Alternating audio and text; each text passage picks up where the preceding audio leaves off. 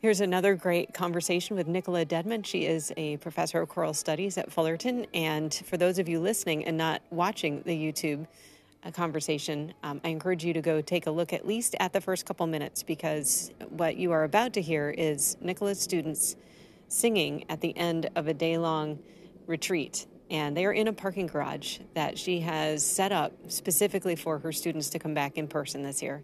And she's just a wonderful and genuine, warm, caring professor, and really has immersed herself in the data and has become quite a scientist thinking through the safety of her students and putting that foremost. And I've just really enjoyed the conversations with her. And for me personally, podcasts have been a wonderful retreat from all of the written material and the data and the graphs and p-values. So I do hope you enjoy this, and I hope to get more people to chat with me who are, doing things or at least trying to approximate normal and are finding their own ways forward with practical solutions. So if you have a parking garage story, please message me at my website, abcmedicalwriting.com, or you can find me on Twitter at Krug Alley. Just DM me and we'll have a conversation. I would love to hear what you're doing.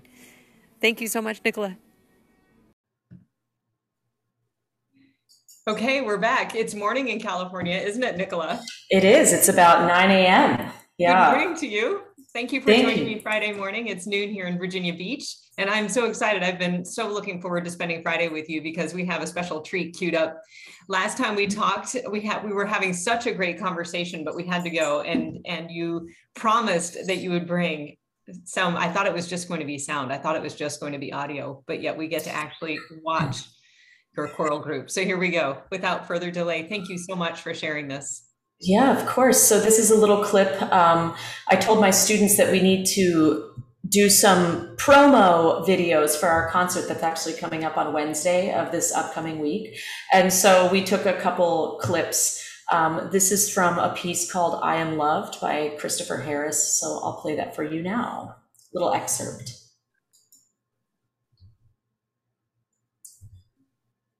Oh, I just realized something. Hold on. It's coming into your ears. Yeah, I need to share my sound. So can we do all of that again? Yes, let's do it all again. Okay, let me find where the sound is coming from because I lost it. Hold on. Oh, there it is. We're still recording. I'm so sorry. I'm like out of practice on Zoom, I swear. I haven't done it in so long.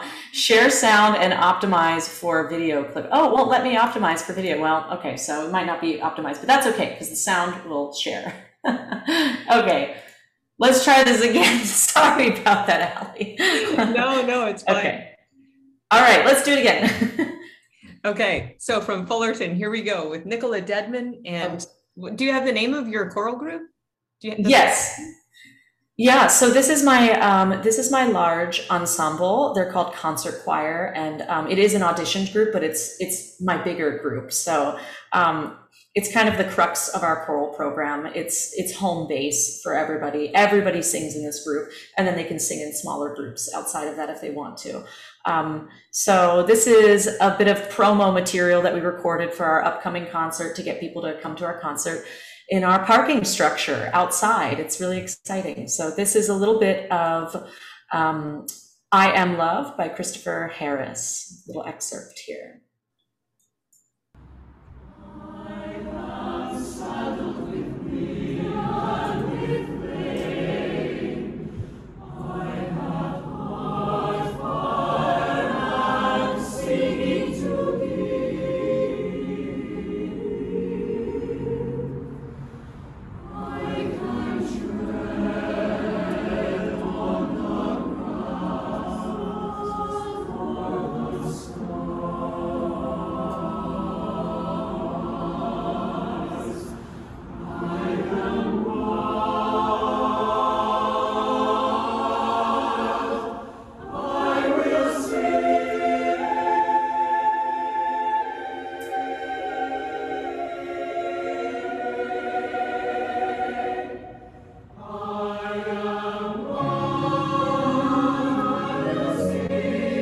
do a little fade out there. That's just a little clip because we don't want to give away the whole entire show for everyone. That's true. Yeah. That's true. I didn't want you to stop though. I'm just mesmerized.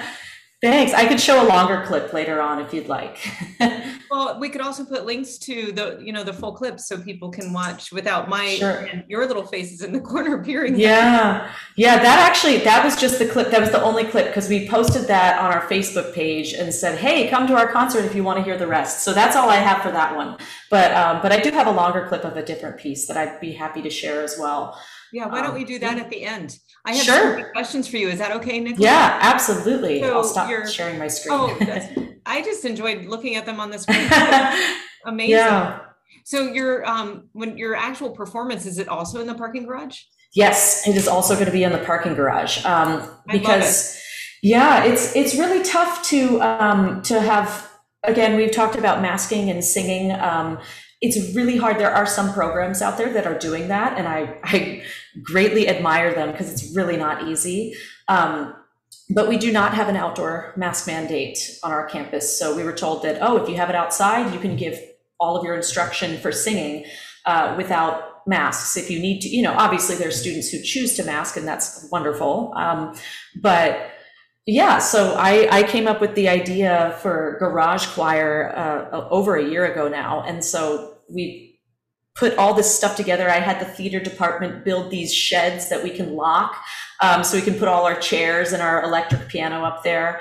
Obviously, we're very privileged to be able to do this because we live in Southern California. So the coldest winter day will be about 60 degrees, maybe 55 on a very, very cold day. So it's quite manageable up there. So we're lucky to be able to do that. But yeah, so anyways, we have the concert coming up, but we would have had to do a greatly limited capacity if we were indoors for the audience.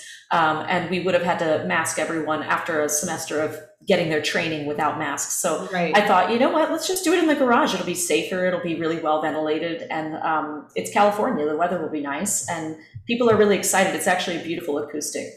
It really is. I mean, obviously, I'm just getting it through, Zoom. And I know that it wasn't what you're hearing live, right? But it was really interesting that you were standing in the middle of essentially a half circle. Would you have that same luxury indoors? Because that's a really nice way of organizing all of the voices, I would imagine, so that you are in the middle.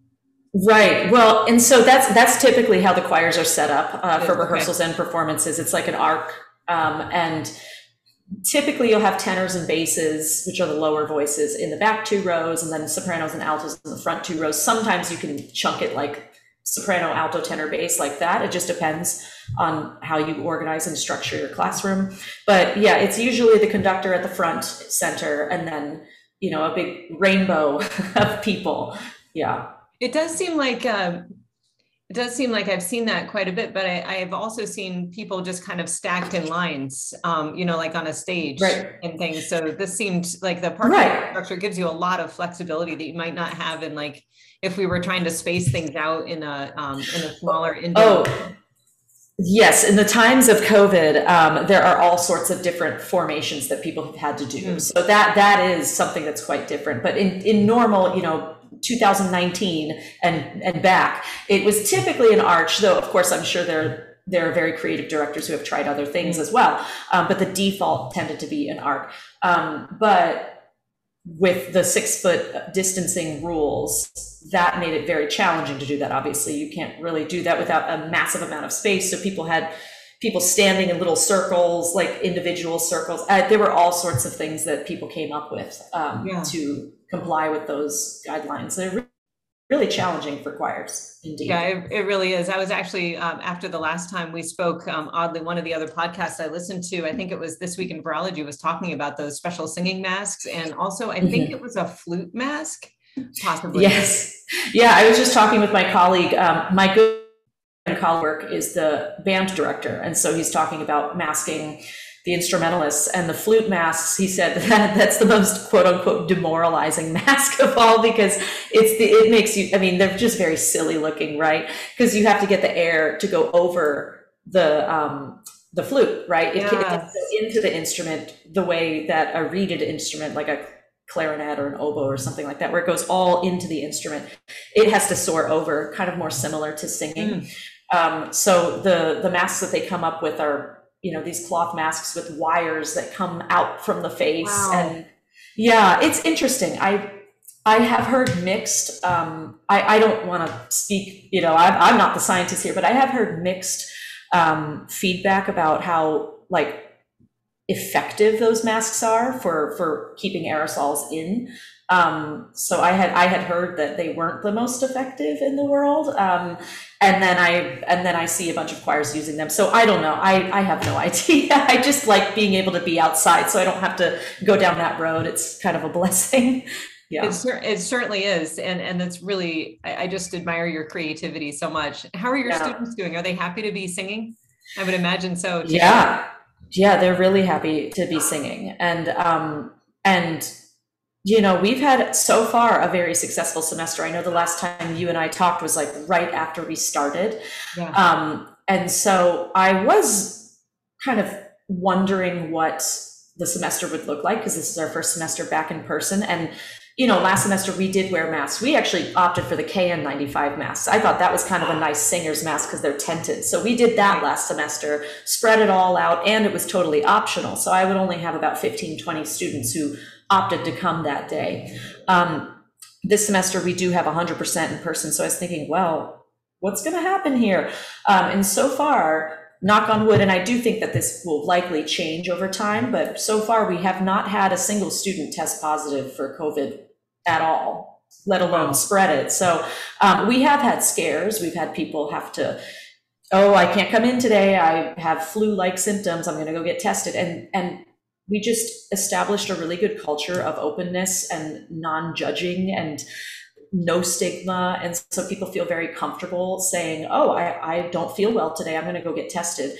And they're very open about sharing the results. Oh, negative. Great. I'm going to wait till my symptoms pass and I'll come right back in. And so far that's worked really well. And I feel really good that people are not taking advantage of anything like that, because sometimes people can take advantage of those systems, particularly among, young adult populations. They're exploring their freedom for the first time, and they're thinking, I can call out sick. It's something that we have to manage as choral directors. And I don't know if this is the same way in sports, but we as choir directors are going to have a big conversation about how to move forward, because a lot of times sick absence policies were a little bit more inflexible than they might be elsewhere, because group participation is so important. Right. So it's not uncommon to see a policy saying, okay, you get 2 or 3 absences for any reason, and beyond that, no. Right. That's a very common policy. It's a policy that I had and that I'm thinking about revisiting, because now it's just not acceptable to be coming in sick, particularly if you're going to be singing and spewing your aerosols all over everywhere. So 100%. That's actually something I've been kind of struggling with our school district here from last spring, because the absence policy, they really wanted kids dialing in to Zoom, right? They really wanted kids virtual and not just, hanging out somewhere else with their cameras off. So I understand like really strict absence policies to get kids as engaged as possible in a virtual environment. But now that we're back in person, it is, kind of counterproductive to have a really strict absence policy when you actually want the parents to keep the kids home and go get tested when they have slight symptoms. You can't be overly strict and have parents feel comfortable keeping a kid home and getting tested. So you have to be a bit permissive if you really want to keep symptoms out of the school. But the absence policy doesn't really accommodate that. You get like 9 for the entire year. And so that has to handle a family going away for a weekend, or travel sports, which are gone for a Friday. I mean, and then pretty soon you're down to, you only have 2 or 3. You could use 2 or 3 for a common cold. In hockey, just to update you on our hockey program, we've had a few of those same scares. We've had people say, I've had, symptoms or, whatever, maybe it's allergies, but I'm going to go get tested. We had one child actually have pneumonia that was not COVID. We had a mom develop a pneumonia that was non-COVID. We've had a couple of household exposures. We've had one family pick it up at a volleyball tournament. And similar to you guys, everybody has been so incredibly wonderful about getting tested proactively. Last year was kind of like, you have symptoms, we have to remind people to go get tested. Now people are kind of in the drill. They know how to get tested. They know where to go. They get tested. Some of them actually already know their quarantine and isolation protocols before they even Right. call in or text in. So they are now contacting us with what their plans are, instead of us saying, hey, this is kind of what it looks like for your family. So-and-so's in quarantine, so-and-so's in isolation. This is when they come back. So everyone really knows the drill. And it's really, like you were alluding to, this trust relationship that we have, with people, where we're really taking individual responsibility, and we're, conferring trust and respect amongst ourselves, to keep everyone going. And it's a different environment. I think maybe your young adults, maybe you can find out from them as you talk to them, they probably appreciate having that agency and having people, really respect their autonomy and their decision-making. Yes, some of them will use it, like the hockey players, not the young kids I'm talking about, but like the young adult males. Some of them, when I was describing COVID to them, they're like, oh, so it's kind of looks like a hangover. Like, kind of, COVID can kind of present like a hangover perhaps for you. So Right. It's a little bit different environment with young adult hockey players perhaps than college students, but I don't really know. It could be similar. So yes, one or two could be like, had a fun weekend and kind of looks and feels like COVID. Maybe it is, maybe it isn't. Right. There's some ambiguity potential there, but still, I mean, I think in all, this society really needs to relearn how to trust each other. Yeah. And I have to say, I guess I'm thinking of two things. One is I am a fan of symptomatic rapid testing. It has really changed. And I thought, oh, maybe this is not going to work out so well. And I have to say, I wish that at-home rapid tests were more widely available. I know at one point they were, and so we're kind of working that out. Hopefully that'll be better in the future. But it's really empowered students. And I've actually found that I've had less people out sick, because if someone does feel sick, they go home and they're showing symptoms, they take that rapid test. And it's interesting, once they have the peace of mind that it's not COVID, a lot of times they start to feel rapidly better right after that. And that's not to say that they didn't have symptoms. I'm not suggesting that they're lying or making anything up or anything like that, but I do think it provides a great deal of relief for a lot of people. I know that rapid tests are not perfect, of course, nothing in this life is perfect, but it's been really empowering. And I know I had one student who was very, very sick, and she was actually out for 2 weeks. But this student ended up having the flu, and it was confirmed by, a rapid flu test. Really? Like, wow. This is actually quite empowering to a lot of people, so that they can let me know, oh, well, this is why I'm going to be out.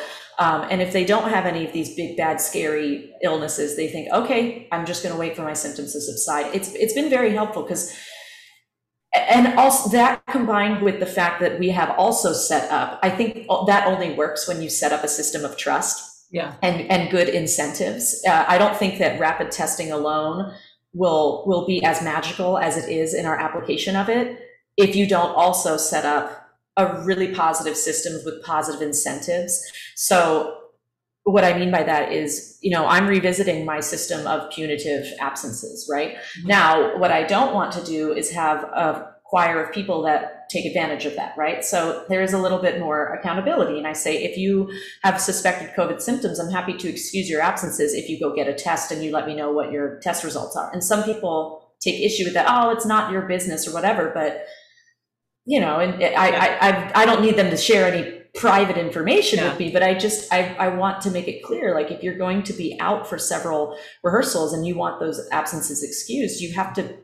And you can get a doctor's note too. It doesn't have to be, if you don't feel comfortable sharing the actual results, I'm happy to accept a doctor's note that doesn't give any details of a diagnosis, but just says this person needs to be out until this date. That is totally fine too. But there needs to be a little bit of accountability, and that way it works as a system. And then I give them something and saying, oh, now I'm going to excuse you for those days, and I'm going to help you catch up and all of that. And I also started our semester, we always go through the syllabus, and it's like a big, long, boring contract. And I had them put their syllabus down. I said, everybody just look up at me, make eye contact with me. We're doing choir in a post-pandemic world. Not that the pandemic's over, but post-start of pandemic world. Like, this is our innocence has fallen. It is a different era. So I just want to be really clear that in this choir, we do not stigmatize one another. If someone is ill and they return, you are not going to treat them like a leper. We're not going to do that to each other. We're not going to judge people for their actions outside of rehearsal. These are college students, so they may choose to go to a restaurant or a bar or a party, and that is a natural human behavior. And I think that in this post-vaccine world, particularly given that now basically 100% of our choir is vaccinated, I just don't think it's a healthy way to be making judgments about other people who are doing very human, natural things. And when I said that, maybe this is just an awesome group of people, but they all kind of went, oh, thank you for saying that. And it made them feel free to just be non-judgmental to each other. And sometimes I feel like when you judge other people, what it really is you're judging it makes it harder on yourself. You judge other people around you, and then that means you have to judge yourself just as harshly, and it creates a lot of anxiety. Yeah, so true. Because you don't want to be the one that's perceived to be like, despite your best efforts, you were the one that managed to, to catch COVID somehow, because it can still happen. You can still I caught COVID with a mask on. So nothing, like you said, nothing's perfect. You can do your best. And, I think the thing that you're giving your students and your young adults, I mean, let's face it, they're young adults. They need to be able to live their lives. This is a really important time for them, a formative period, being away from home. Many of them, some of them maybe still live at home, but they really need connections with other people. They need social supports in this time of, tremendous anxiety and mental health challenges, dealing with all these uncertainties and pressures, economic and otherwise, just about what the future looks like, and dealing with rules. They really need each other. They really need social supports. And, in that kind of supportive environment, viruses do pass, and not just COVID. So it's really what you are doing for your students is just so wonderful. It really sounds like you're striking a balance, between trying to be cautious with a super infectious virus, and yet recognizing the reality is everybody's vaccinated. And, those who do have some health conditions that might make it more challenging, I'm sure that they're already aware. They've been counseled, by their primary care physician, and, they're aware of the risk environment, the risk landscape. Right. And, and I have to say, I'm really proud of this group, because one of the students, we have like an online like class group where people can post things and ask questions and do all of that. And someone posted this beautiful poem that she saw on Instagram, of all places. And it said, "If you're sick, I love you." And she shared it. And it was this message of like, if you're sick, we're going to help you be better. We're not going to blame you. And, and, a student just posted that with the group, and they received it well. We've been doing social events. They're all outside. But again, this is now, because our mandate goes in effect this next week, this is now a 100% vaccinated group. So, I cannot stress enough how much the benefit has outweighed the risk, in this particular situation. And, I've really enjoyed getting to know them on that level, and they've expressed to me, this saved me. I have a lot of students that dropped out of school altogether when it went online, and some of my most promising students, I remember I saw them for 1 or 2 Zoom meetings in March 2020, and they were just like in a deep, dark place. And now they're back, and they resurfaced after almost 2 years, and they came back, and they're thriving. And there are people who just went and worked. And that's another thing they expressed to me. It is a community college, so a lot of them do still live at home. It's a commuter school. We don't have dorms on campus.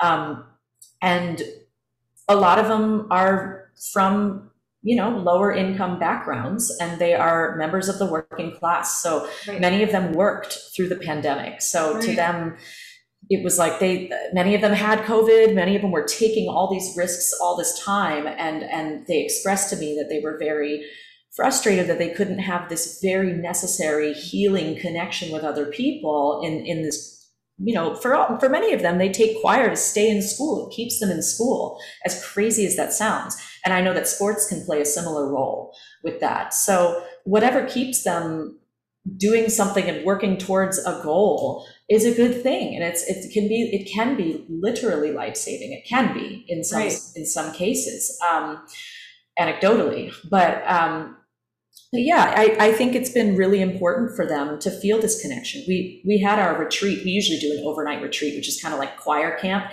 I didn't do it this year just because they always get sick in non-pandemic years during retreat, and I just don't want to bring any negative attention right now when we're really trying to convince people, oh, we can do this safely. So I just took a little bit of the cautious way out, and we did a day-long retreat so that I didn't have them sleeping 10 to a cabin in a one-room cabin. I just said maybe not this year, and it ended up being really successful, and this I can play my video, because the next video I have is from that retreat, and I'll play that when we're ready for it. But we rehearsed in our garage until nighttime. We went to the park and we played games. They played like potato sack races and egg and spoon races and all of that, and it was just a really special day. I got to know a different side of them, and I haven't had that. You can't have that on Zoom.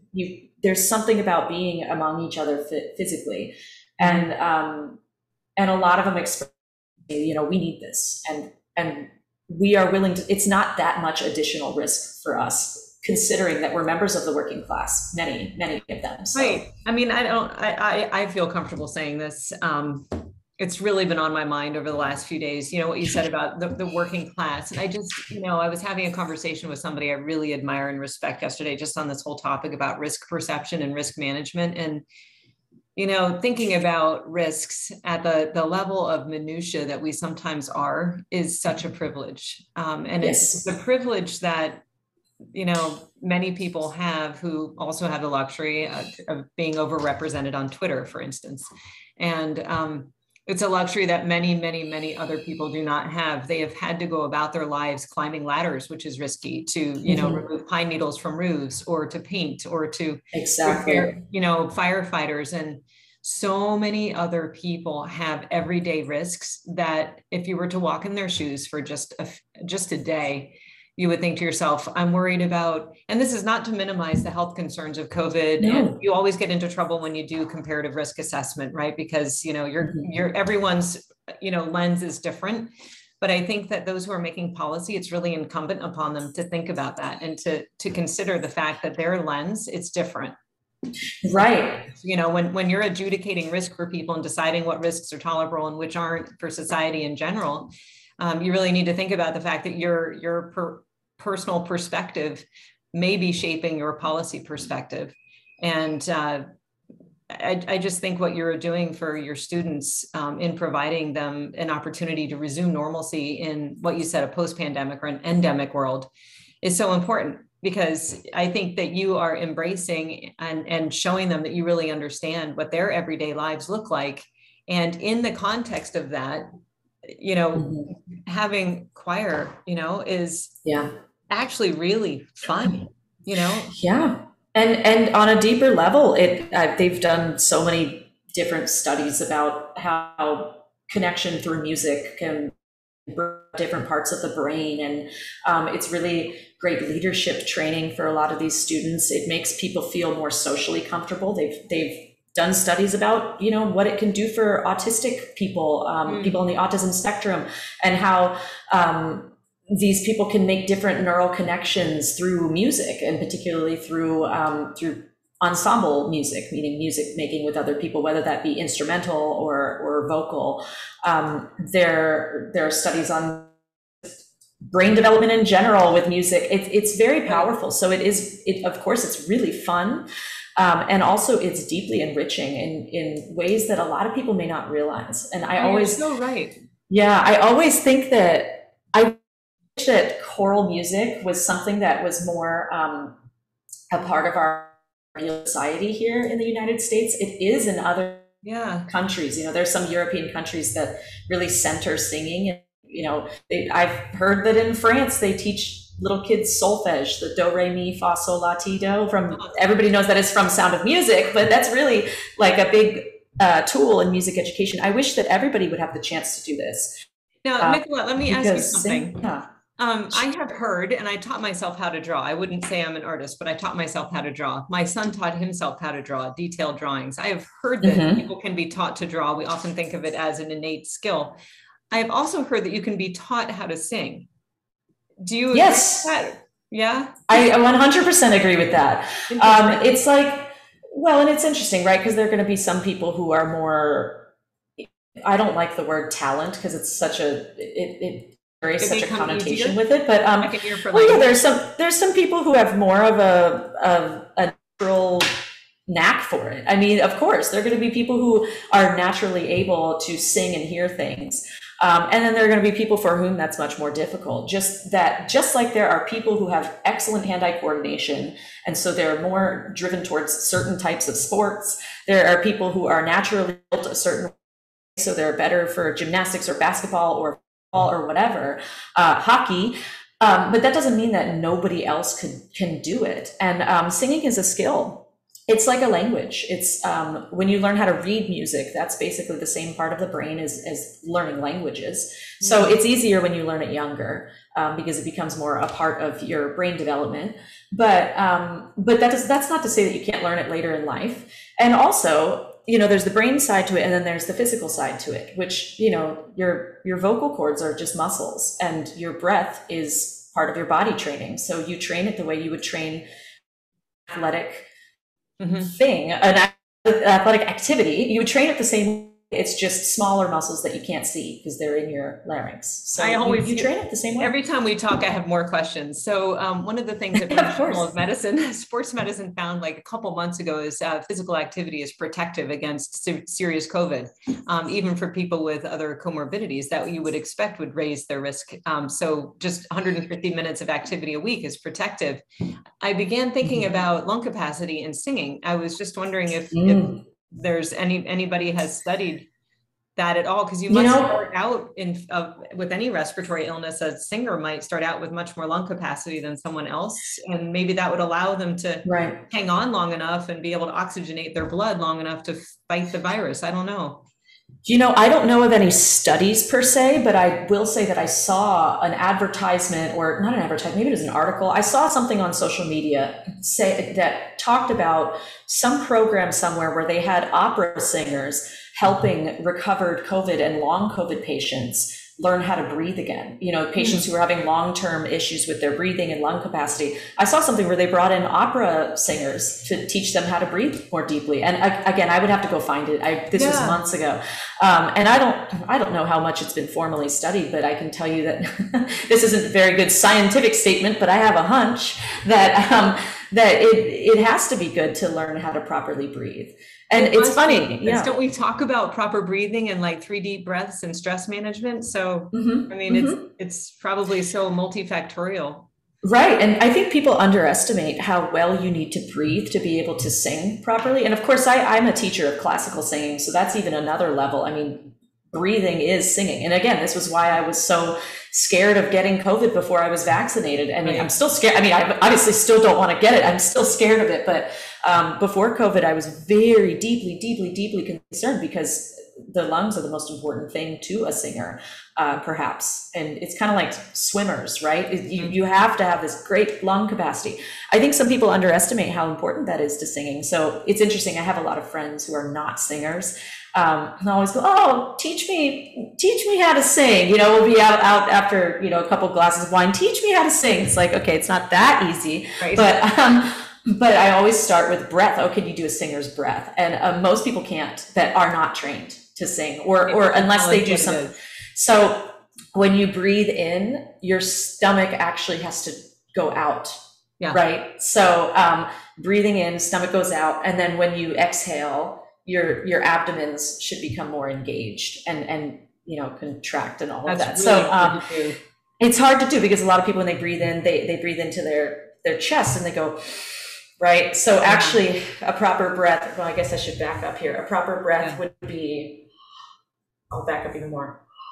Right. So my chest isn't moving and so you can't move your shoulders or your chest. You're pulling your diaphragm down to create more. Right. Well, and it's interesting because everybody talks about the diaphragm, but the diaphragm is actually an involuntary muscle. So you can't move your own diaphragm, but you do want the diaphragm to drop. So what you can move is, I could get all into this stuff, but I think of it as the abdomen, the lower abdomen. So you drop It's you release your it, stomach, right? and then that will, and then you have to have your rib cage open, so that your lungs can expand. And that's why we have people stand tall, wide, and all sorts of fun stuff. Do you Yeah, know there are what many, a many peak different. flow meter is? A what? What a peak flow meter is? I do not know what that is. So you use it in a hospital after surgery, or you might use it to measure your lung volume. Get your hands on a peak flow meter from one of your nurse friends or somebody at a hospital. Oh, wow. Have your singers do that. It measures your lung capacity. I'd be really curious. I bet it's fantastic. I probably should know what that is. And I bet, and I am a choral director, so this is, I hope all of my vocal pedagogy colleagues are not like, this charlatan over here, because I don't have an extended background in vocal pedagogy. Well, you probably call it something else. I'm sure you know what it is. Yeah. But I wonder if they know about it. I wonder if I have colleagues who are all about just private voice instruction, who have PhDs, in that. I wonder if they're like, of course I know what that is. So maybe that would be interested to learn more about it. Well, if they do know, then they need to model theirs, okay? Right. Yeah. Model your lung capacity. No, I mean, when I'm out running, I'm thinking about my heart and I'm thinking about my lungs, and I'm grateful for both.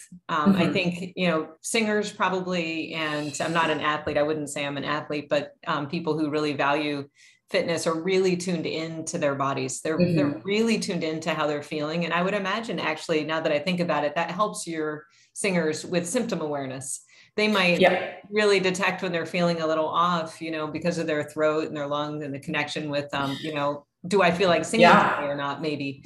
Right. And I think it does help. I do think it helps. I mean, again, it's never been studied to my knowledge, so I have no idea, but that might be an interesting thing to look at, because singers are very in tune with their bodies, particularly their throat, and their laryngeal health and swelling, all of that. Yes. So you are totally going to end up being a scientist, like an official scientist. When we're done with you, you're going to be collaborating with the exercise physiologists and the biostatisticians. You should tell my high school science teachers that. They would be quite surprised to hear that. I don't think so. You've already done lots of good research, and just to understand the this environment, as you thought about getting back into singing together. In our last conversation, you told me about all the research you were doing and really just trying to understand it. And just really quickly, I have to say I appreciate the opportunity to talk with you. And a lot of people may be wondering, what is a choral director about all this? Why would that be important? But I actually I was thinking on this the other day. There's so much wonderful discussion had on hashtag med Twitter and COVID Twitter and all of that. And I want to hear more from leaders within their communities on how they're managing all of this, because I was thinking this is an important perspective, because at the end of the day, we listen to the experts, the science, right? But how does that shake out within individual communities that this really affects? And I don't have any sort of formal science background, but I have had to make sweeping policy decisions for my own classroom for a year and a half now, and we get some guidance from the top down, but it's not really that specific. We've had groups of choral directors meeting on Zoom, coming up with guidelines that we can share with people, even though none of us are infectious disease experts. So it's interesting to see the different leadership styles and the very real and practical issues that people have to face. And you can look at the CDC guidance, and that's fantastic. How do you practically, what parts of these guidances are really impossible to implement in a meaningful way, and what ones are very doable? And so I appreciate you hearing my perspective and all of that. I really do. I think it's important. I really value it. You may have seen my tweet the other day that a lot of people, I think, who were still doing youth sports last year and who are continuing to do them this year, were probably like me, afraid to speak up last year, because I really felt like if I said, hey, this is what we're doing and this is how we're doing it, someone would come and shut it down. And yes. I knew that we were safe as could possibly be. I knew that we were doing it better than most others. I knew that we were watching and measuring, which says a lot, actually. Others were just like, hope for the best, don't trace, and, just hope it all works out. And we were not doing that. So I think we're in a phase of endemic COVID life where, like you said, it's coming back to the micro local level, and it's coming back to individual judgment and trust and solidarity and common sense. And we've all heard for 18 months now, the guidance from above, and we all kind of get the basic tenets of how to do this. So Yeah, I'm facing in our hockey program, and I noticed that our hockey director is trying to call me now while we're talking. So I'm sorry, Rich. Uh-oh. Listen to this. I'll be with you in just a second. But when we have exposures come through, we're in a different landscape right now than we were last year. Last year, we had everything kind of sealed up, and people were arriving at the rink 100% dressed. They direct to the ice, directly back out, no hanging around, very sterile environment.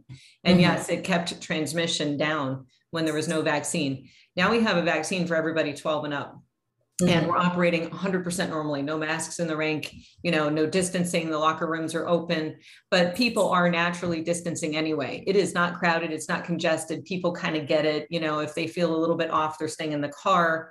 Many of them are just enjoy staying in the car and working anyway. I mean, it's really not crowded. It's really, by most measures, it looks pretty much like it did last year, except that people aren't masking.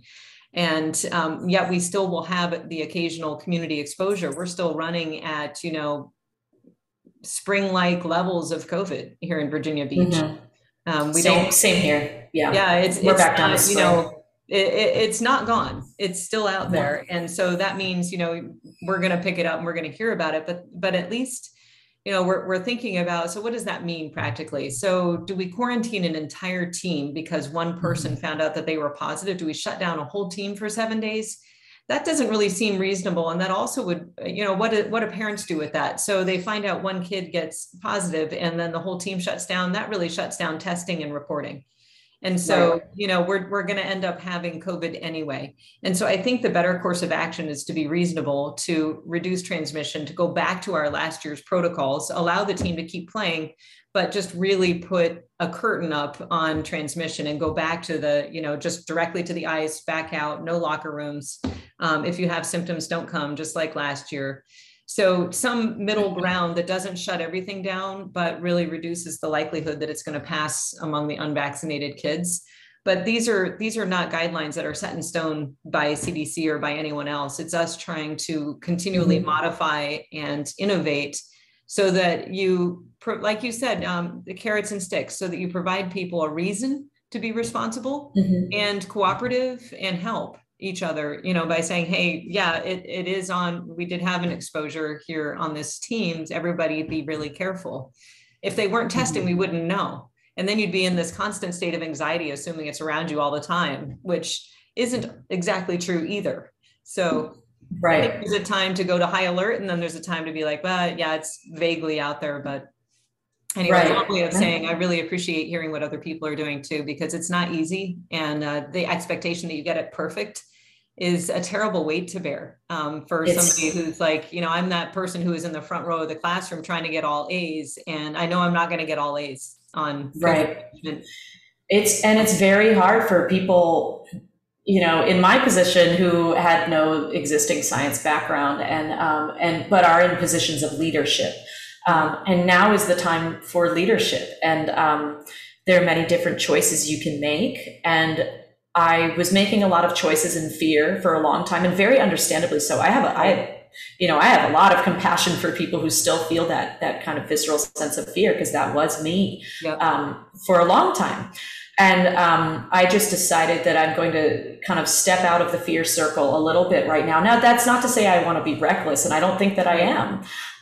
But I'm making decisions based off of, okay, I'm looking at evidence, the best evidence that we have, and I'm looking at the benefit and the risk with every single intervention that I use. I'm thinking about how that affects or takes away from the experience for the students and how much benefit that intervention would give. Even though I may not know for sure, I'm going to use my best judgment. And then at the end of the day, I am going to kind of follow my gut a little bit.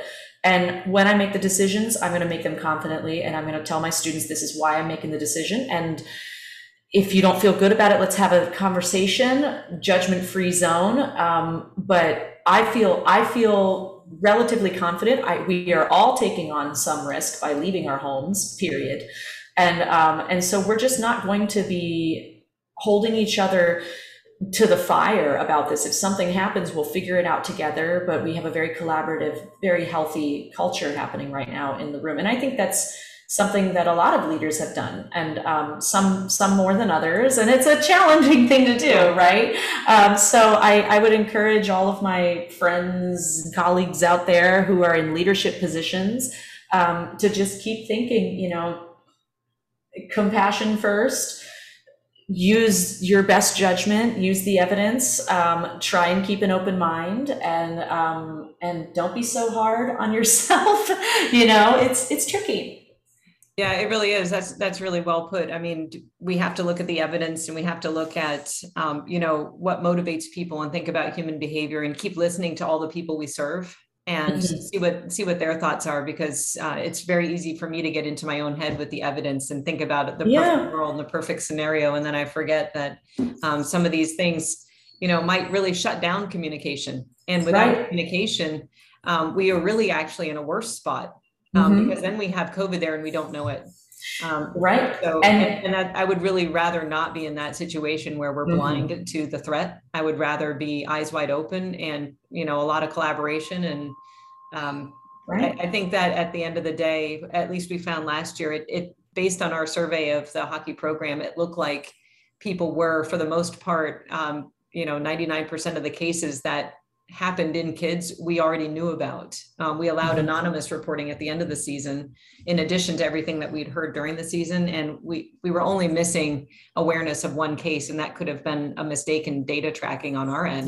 Maybe it was reported and somehow it didn't land in the line list. So the adult cases, we knew about 56% of them. And so not every adult is going to say, hey, I had COVID, because really we were orienting on the kids, and the adults were taking care of themselves and staying away from the rink anyway. They didn't feel the need to report because it wasn't mandatory for the adults. So, I'm really thankful that we kind of set up those parameters last year and those expectations. And from what I'm hearing, I believe that they're continuing, even though it's not mandatory this year. But I do, as a data scientist, I do wish that I had a universal knowledge of everyone's status and could validate that. I am aware of, 90% of things. I can't say that. I can't say that I know about 90, 95, 99% of cases this year. And that's unfortunate. I wish I could tell what my own sensitivity and specificity was in program management, but that's not a real world expectation. Well, and the greatest thing I've learned, not only over the past 18 plus months, but as a leader in general, the greatest things I've learned is when to give up control and when to not, when to just finding that balance of sometimes actually you just cannot control everybody. And the more you try, the more you can push them away. And so sometimes the greatest answer is to, instead of try to wield someone and say, I need you to report, you have to do this, you have to do this. And that creates an era of like punitive action and all of that. I think that oftentimes some of the most effective ways to reach people is to kind of take your foot off the gas and sit back and say, you know what? It would mean a lot to all of us if we all did this. And if you don't feel comfortable, then I understand, but it would mean a lot for this. And that's not going to work in every situation, but in some communities, it's very effective, Right. And I think you and I both share that kind of a community, everyone is really bought in. Everybody, your choir really functions best with everyone there, and everyone obviously in unison, right? And the same with a hockey team, everybody's really needed. And, everybody is unified in their resolve to get the most out of the experience. And there's a financial incentive, obviously, for parents too, to be careful with risks. So we're in, I respect the fact that we're in a slightly different environment than a typical public school would be. Right. Right. It's really, a kind of a synergistic unison of motivations to be successful. And I think being able to leverage that and use that to help us achieve what we want to achieve together without quite so many rules and levers. I think we're in a fortunate position. But maybe it can be somewhat of a help to others who are, kind of watching, how does this actually play out in the real world? How does this actually look? What are the pitfalls? What are the vulnerabilities? And So it'll be interesting to keep checking in with you. Yeah, of course. Well, and I know. Why don't we close with your. Yeah, I know. I promised you a half an hour, and then of course we always go over because we have such a good time. But yeah, it's really so lovely. So this is a clip from our, and I'll share the screen, and I'll make sure I click share sound this time. I'm thrilled to say I'm out of practice with Zoom. Right? I'm so happy to be bad at it again. Okay, so this is from our retreat. So it's at nighttime.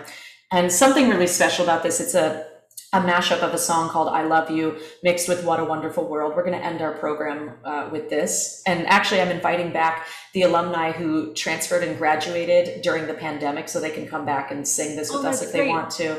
And so we finished our day with this, and we put it together for the first time with all the different parts coming together. And right after this, we're on the 3rd floor of the parking structure.